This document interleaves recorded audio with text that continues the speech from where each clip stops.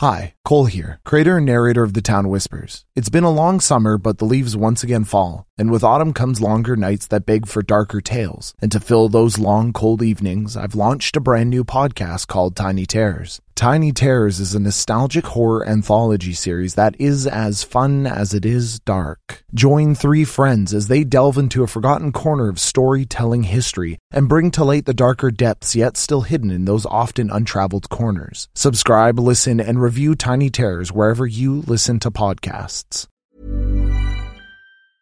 Life is full of awesome what-ifs, and some not so much, like unexpected medical costs. That's why United Healthcare provides Health Protector Guard fixed indemnity insurance plans to supplement your primary plan and help manage out-of-pocket costs. Learn more at uh1.com. Quality sleep is essential. That's why the Sleep Number Smart Bed is designed for your ever-evolving sleep needs. Need a bed that's firmer or softer on either side? Helps you sleep at a comfortable temperature? Sleep Number Smart Beds let you individualize your comfort, so you sleep better together. J.D. Power ranks Sleep Number number 1 in customer satisfaction with mattresses purchased in-store. And now, save 50% on the Sleep Number Limited Edition Smart Bed for a limited time. For J.D. Power 2023 award information, visit jdpower.com/awards. Only at a Sleep Number store or sleepnumber.com.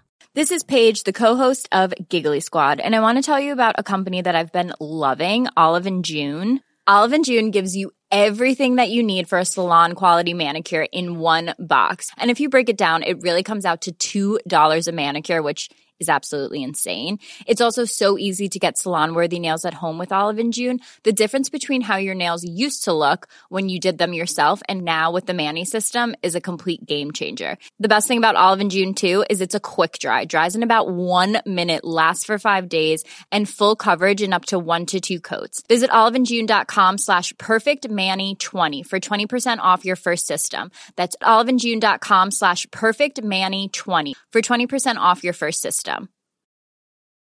A lot can happen in 3 years, like a chatbot may be your new best friend. But what won't change? Needing health insurance. United Healthcare Tri-Term Medical Plans, underwritten by Golden Rule Insurance Company, offer flexible, budget-friendly coverage that lasts nearly 3 years in some states. Learn more at uh1.com. Ready to pop the question? The jewelers at BlueNile.com have got sparkle down to a science with beautiful lab-grown diamonds worthy of your most brilliant moments. Their lab-grown diamonds are independently graded and guaranteed identical to natural diamonds, and they're ready to ship to your door. Go to BlueNile.com and use promo code LISTEN to get $50 off your purchase of $500 or more. That's code LISTEN at BlueNile.com for $50 off. BlueNile.com, code LISTEN. Many of us have those stubborn pounds that seem impossible to lose, no matter how good we eat or how hard we work out. My solution is PlushCare.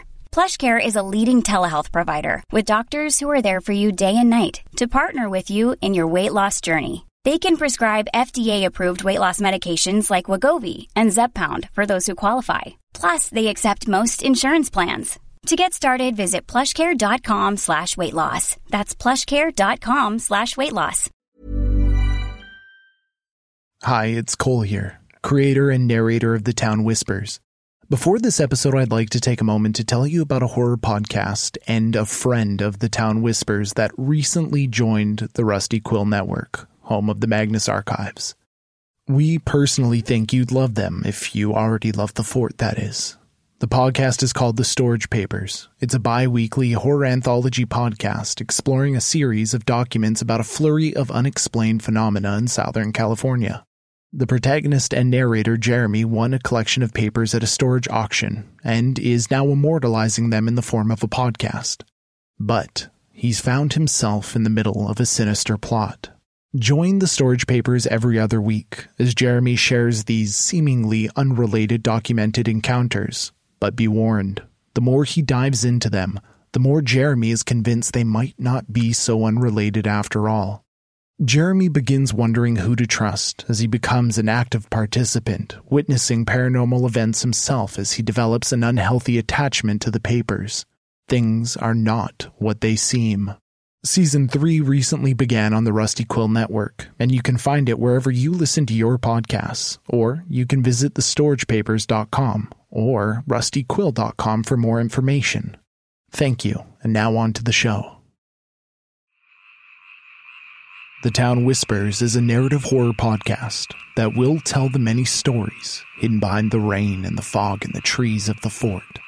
But it's what walks the streets of this terrible and quaint rural town that you should be watching for. Listener discretion is advised.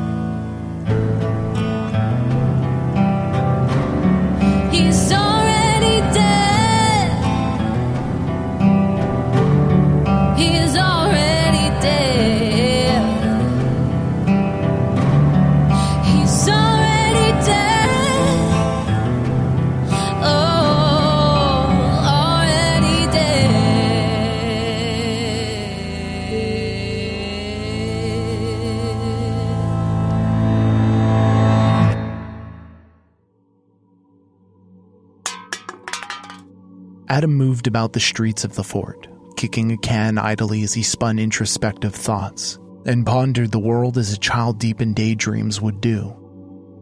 Above him, the day blazed on behind the overwhelming white, bright clouds that blotted the sky as usual. Off in the distance, there were moodier clouds still, rain clouds that swirled when you looked at them. Even from as far away as Adam stood in that moment, he could see them move and writhe in the distance. Townsfolk moved about Main Street, the usual thoroughfare for people going about their business and greeting one another as they do in small towns where everyone knows everyone's name. A man brushed past Adam, checking him hard enough to make his footfalls falter. He turned sharply to address the man, make him pay. How dare he be touched in such an insolent way by such a lowly being? But the man was made of more skin than bones. There was no pride to the way he walked and moved either. He had a newspaper jammed up into his armpit as someone would do if their hands were full of other, more important things, but his hands were empty, and that's when Adam noticed just how resignated the man who had bullishly pushed past him was. The lazy, lumbering steps, the poor hygiene, the sullen, fallen face. The true depths of its silent despair hid behind an overwhelming mustache covering the small stature of his chin. Mr. McCormack. Adam recognized him through James's eyes and recalled the various unpleasantries that characterized the older man with Tom's mind. A lingering tendril of Tom's natural human curiosity and empathy warmed his innards. And before Adam knew what he was doing, he found himself trailing not more than 20 steps behind Mr. McCormack. There was no life in the man, no spark of anything, even his shadow was limp and pale. Adam licked James's lips. Well, his lips, as he felt a hunger gnaw at him.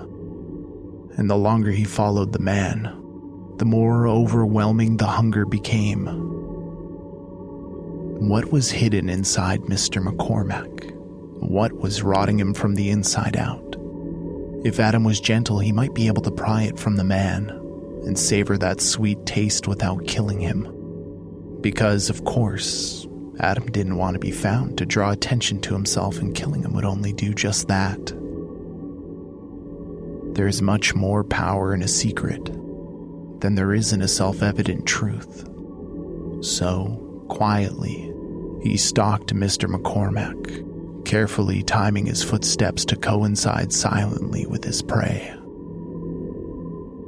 Every stumble of the middle-aged man, who looked well beyond his years, made, Adam would tense his core just at the last moment, before he let his foot fall to the ground, making that crunch of gravel or dirt, testing his new body. James's body. It was athletic, it was young, it was free from the aches and pains of age, and it was well nourished and deceptively strong. And the best part of all, James was still locked inside the meat as well. Forced to watch Adam pilot him, move him, direct his words and his eyes. He was completely powerless, unable to fight back, completely unaware of what had even happened. Confused and scared. Adam found it all so exhilarating and nourishing. The flittering, anxious, terrified sliver of his brain that was still James to use was on flames, and the coals that spit from it warmed Adam's heart. Maybe that was enough. Just maybe he would leave Mr. McCormack alone. Maybe there was no need to pry the man open and splay his soul on the table to read. He was, after all, in such a good mood, and with many a thing to do, of course, like finding Peggy LaPont. But where, oh where, was the fun in that?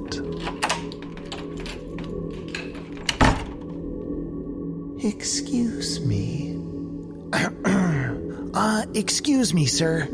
Mr. McCormack, how are you doing today, sir? Huh? Oh, James. Fine, thank you.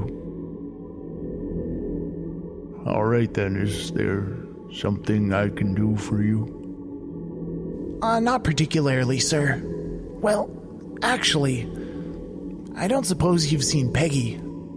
You know, Peggy LaPont, Tom's sister, Mildred's daughter, the LaPont family. Oh yes, of course. Good family. Known her father a good long time. So, you know where Peggy is then? No. I was only saying I know the family.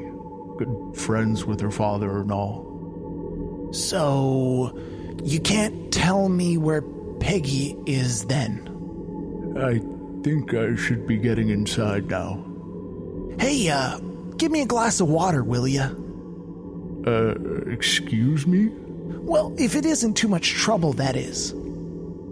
Okay, in with ya. I'll pour you a glass of water and then you best be off. Of course. Thank you so much, sir.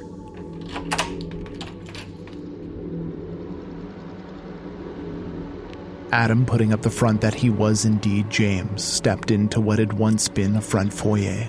But given the detritus and filth that clung to the edges of the room, and the odor in the air, it was apparent that Mr. McCormack had been treating the foyer as a mud room in the most literal sense.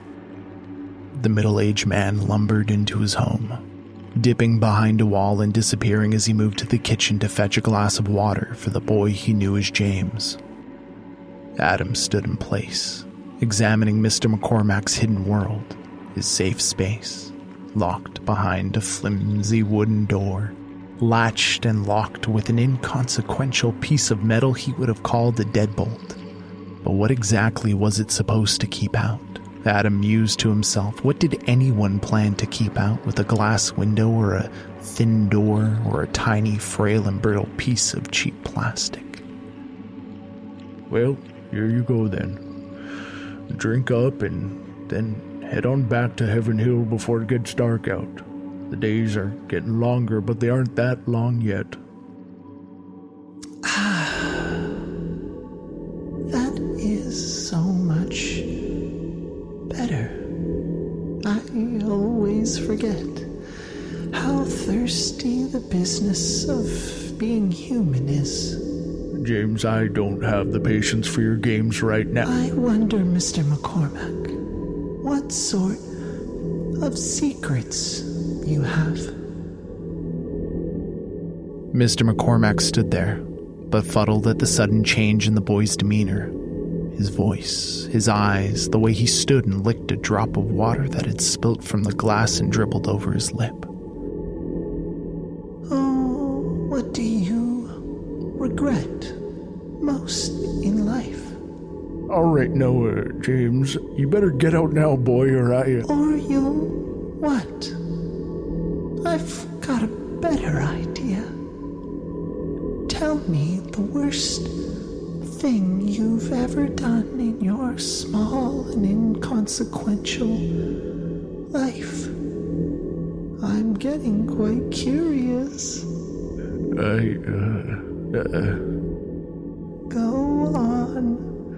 unburden yourself for me.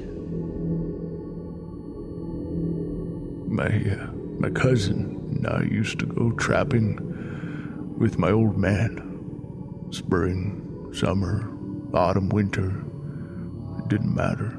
As far as my father was concerned, no sane man would pay for food when food ought to be free. My cousin, Abel, Lord, I haven't said his name in so long. You know, it almost feels nice, like easier to breathe. Abel loved my father, and my father loved Abel, and they both loved the rain and the mud. Morning never came early enough for them. By God, they'd be up clucking before the roosters.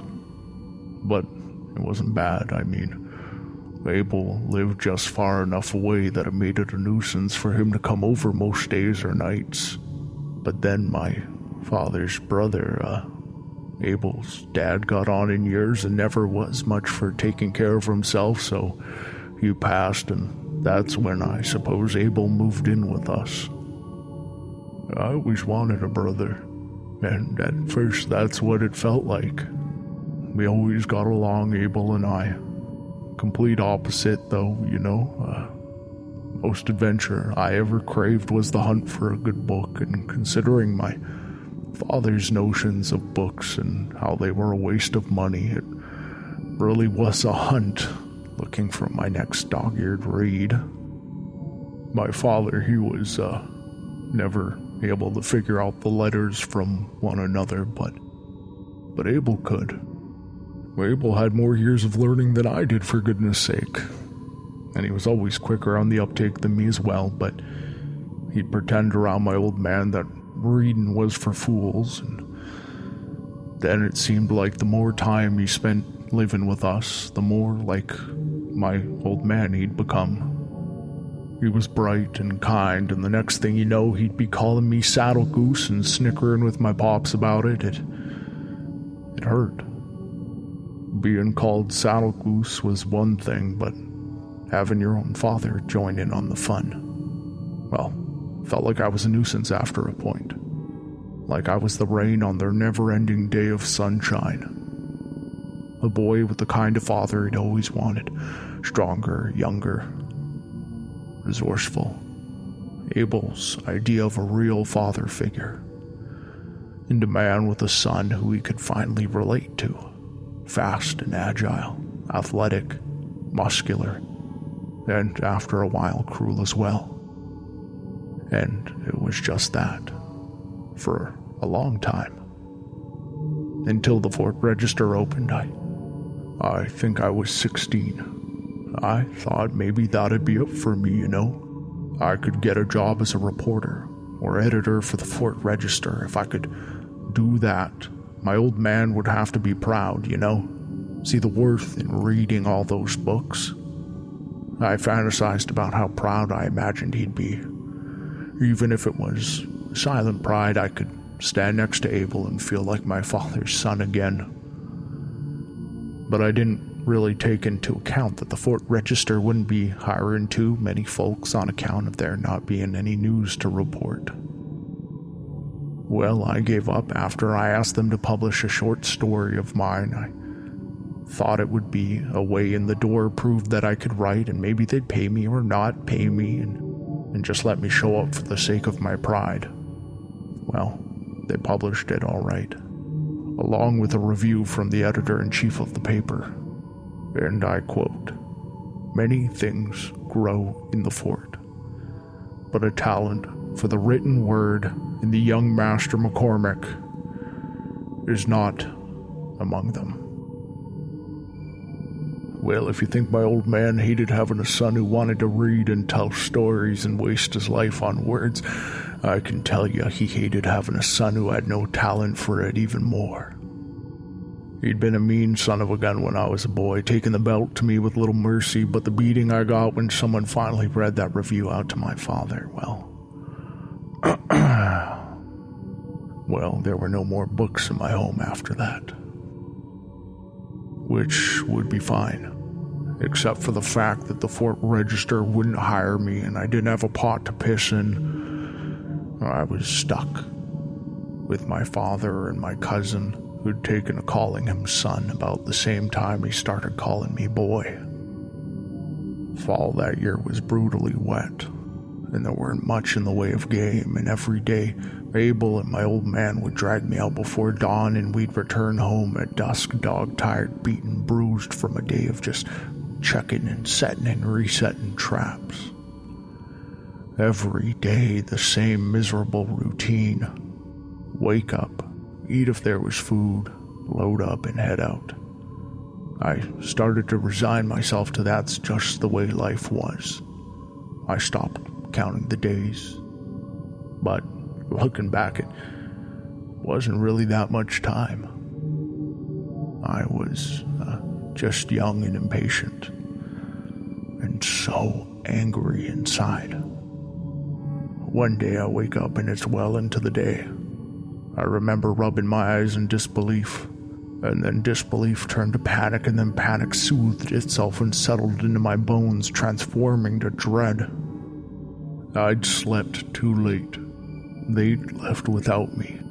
They'd be out there working while I was inside being lazy and good for nothing, and then, well, I nearly bursted through the door, hoping I could just catch them out there, minimize the damage. But when the door swung open, I saw my father and Abel just sitting on the edge of the porch, dangling their legs over like schoolyard chums at the swimming hole. Just talking. Not out trapping, not cursing my name, my existence, and the fact I'd been born the son of my father instead of Abel. They were just there laughing. I didn't really know what to do. Should I just slink back inside, turn the script, pretend I'd been out working all day, and curse them for a change? Well, they heard me and turned, and welcomed me to sit down. I'll be honest, it took me by surprise. But I joined him. The two just sat there looking at me.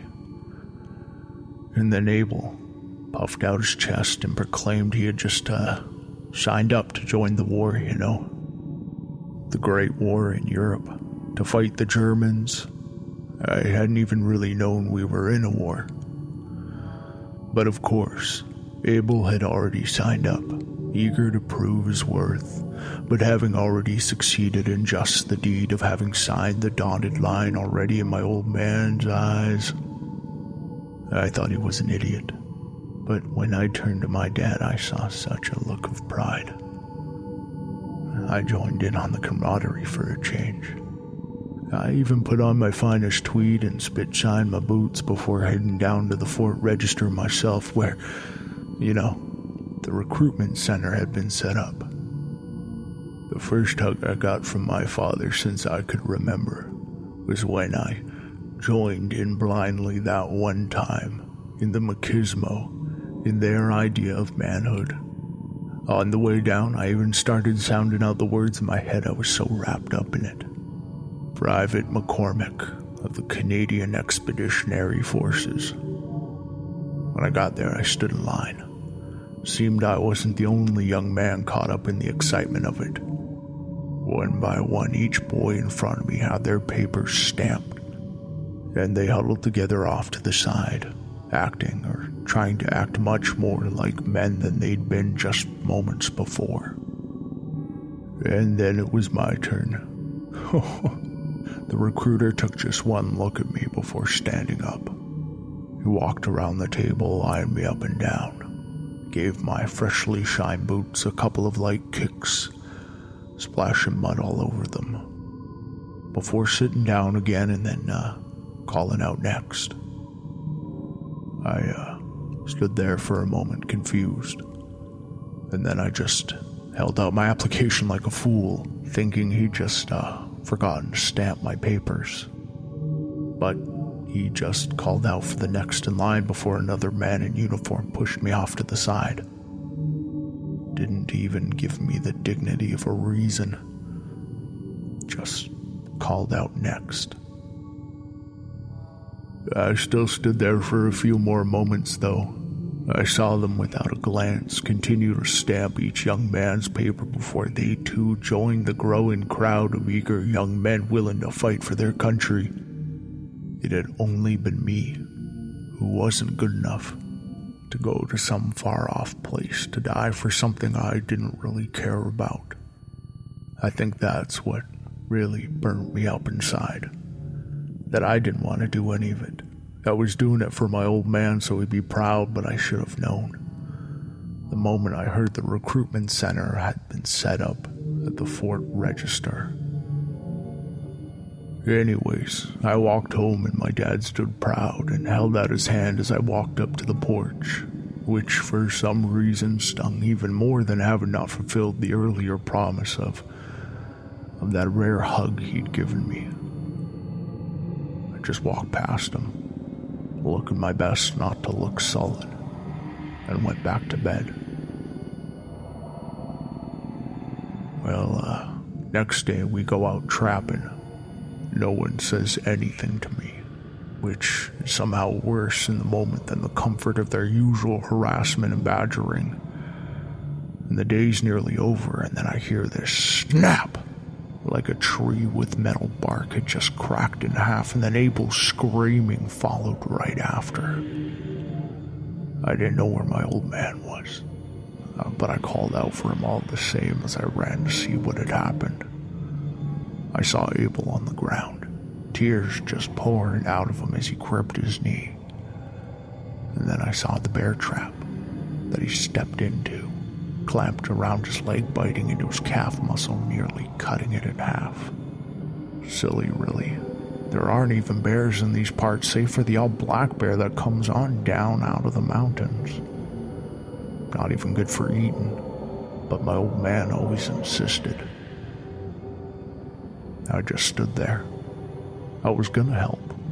I was gonna tie off his leg. I'd read that in a book once, heard about it before, heard my dad talking about it, but I knew how to properly tie a tourniquet. How high you had to get it to actually cut off the blood. You know, because otherwise the severed artery's just pouring into you, even if it looks like you've got it handled from the outside. But I didn't help. My feet were just stuck in place as all the times I'd felt like Abel had taken my spot in life, stolen my old man from me, made me look worse by standing so much taller than me. I just thought about how miserable life had been since his old man had passed, and he'd come to live with us. What made my mind up for me was the image of how proud my father was when Abel had signed up to fight in the war. And then I just walked away. I walked away until I couldn't hear screams anymore. By the time my old man found him, he bled out. I hadn't killed him, though. I just hadn't helped. Well, that's what I told myself.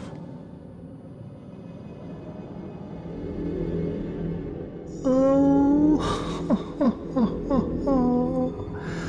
what a story. Thank you. Thank you.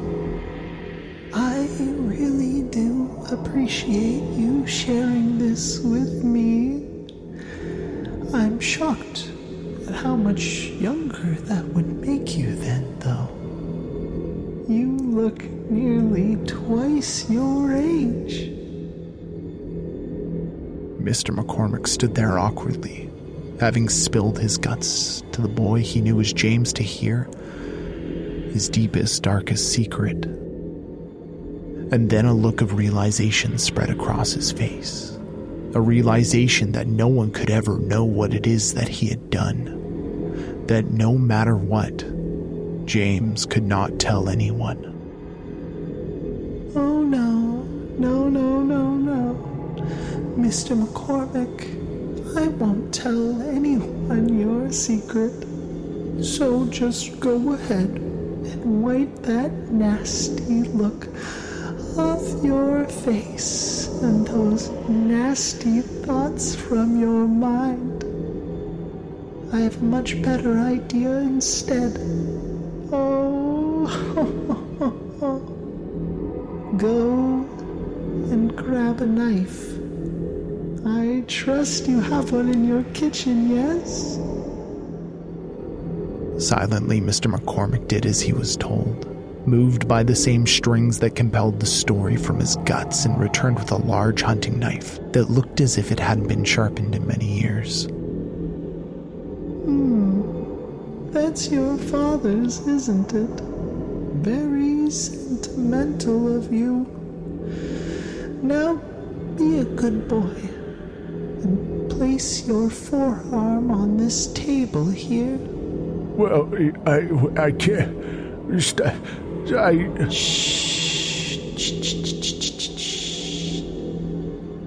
Be quiet and place your arm on the table. Yes, good. Very good.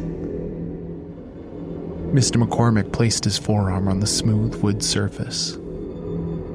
You left your cousin. No, your brother trapped like an animal. I think it's only fair.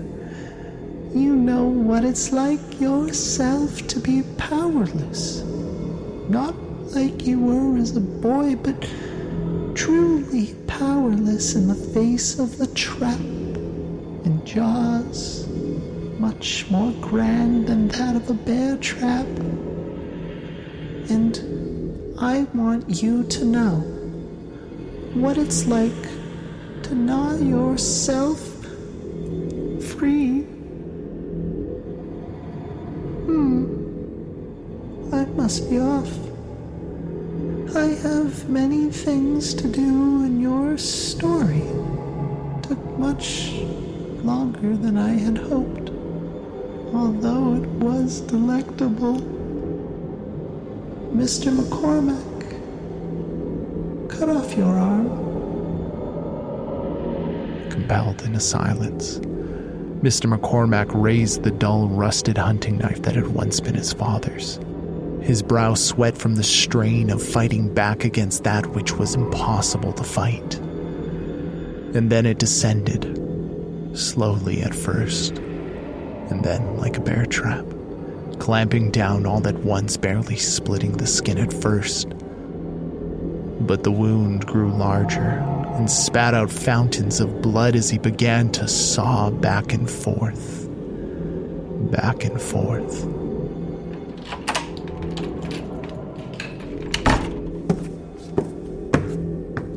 Adam walked into what was now night, the sun having set during the telling of Mr. McCormack's tale. And while he compelled the man who looked much older than he was into silence, no amount of compulsion, by any force Adam could muster, could hold back the screams of soul-rending pain.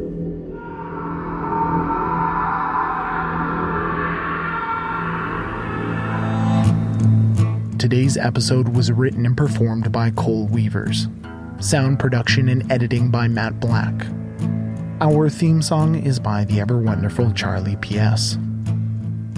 The fort is built on secrets and shadows, on unspoken truths and the designs of the long shadows, whoever they may be. But it's also built on the support of its townsfolk. Would you like to support our tiny little monstrosity of a town by mending the roof of the church? Or keeping the doors of the sanatorium for the lost and unwanted open? Or perhaps you'd rather help build the mausoleum for the ones who will never die? In thanks for your support, and for only a few dollars a month, you'll receive episodes of The Town Whispers released early and forever ad-free, as well as exclusive short stories and one-shots to expand your knowledge of what lays dormant and watching under the earth. Would you like to see, with your own frail eyes that can only see what can be imagined by the goodness of a heart drenched in humanity, by receiving digital rewards of the visual variety? All this and more will be revealed on our Patreon. Please consider joining us at www.patreon.com/thetownwhispers.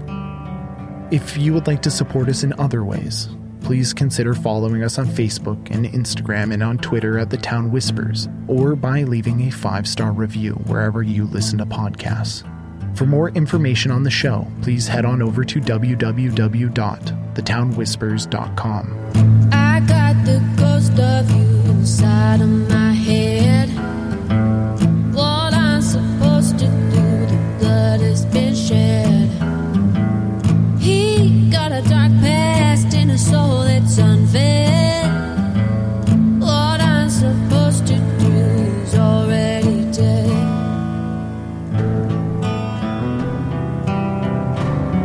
He's already dead. He's already dead.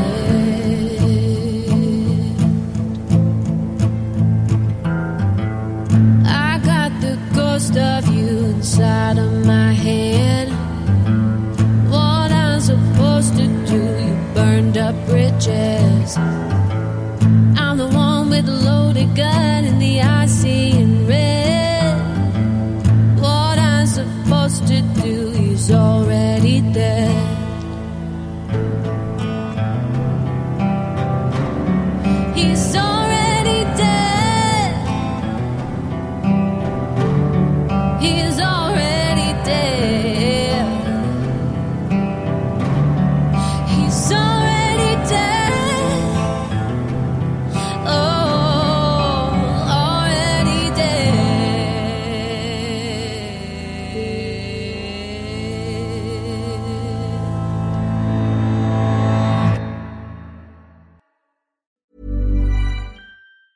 Hi, I'm Daniel, founder of Pretty Litter. Did you know cats tend to hide symptoms of sickness and pain? I learned this the hard way after losing my cat, Gingy. So I created Pretty Litter, a health monitoring litter that helps detect early signs of illness by changing colors, saving you money and potentially your cat's life. Pretty Litter is veterinarian developed, and it's the easiest way to keep tabs on your fur baby's health right at home. Go to prettylitter.com and use code ACAST for 20% off your first order and a free cat toy. Terms and conditions apply. See site for details.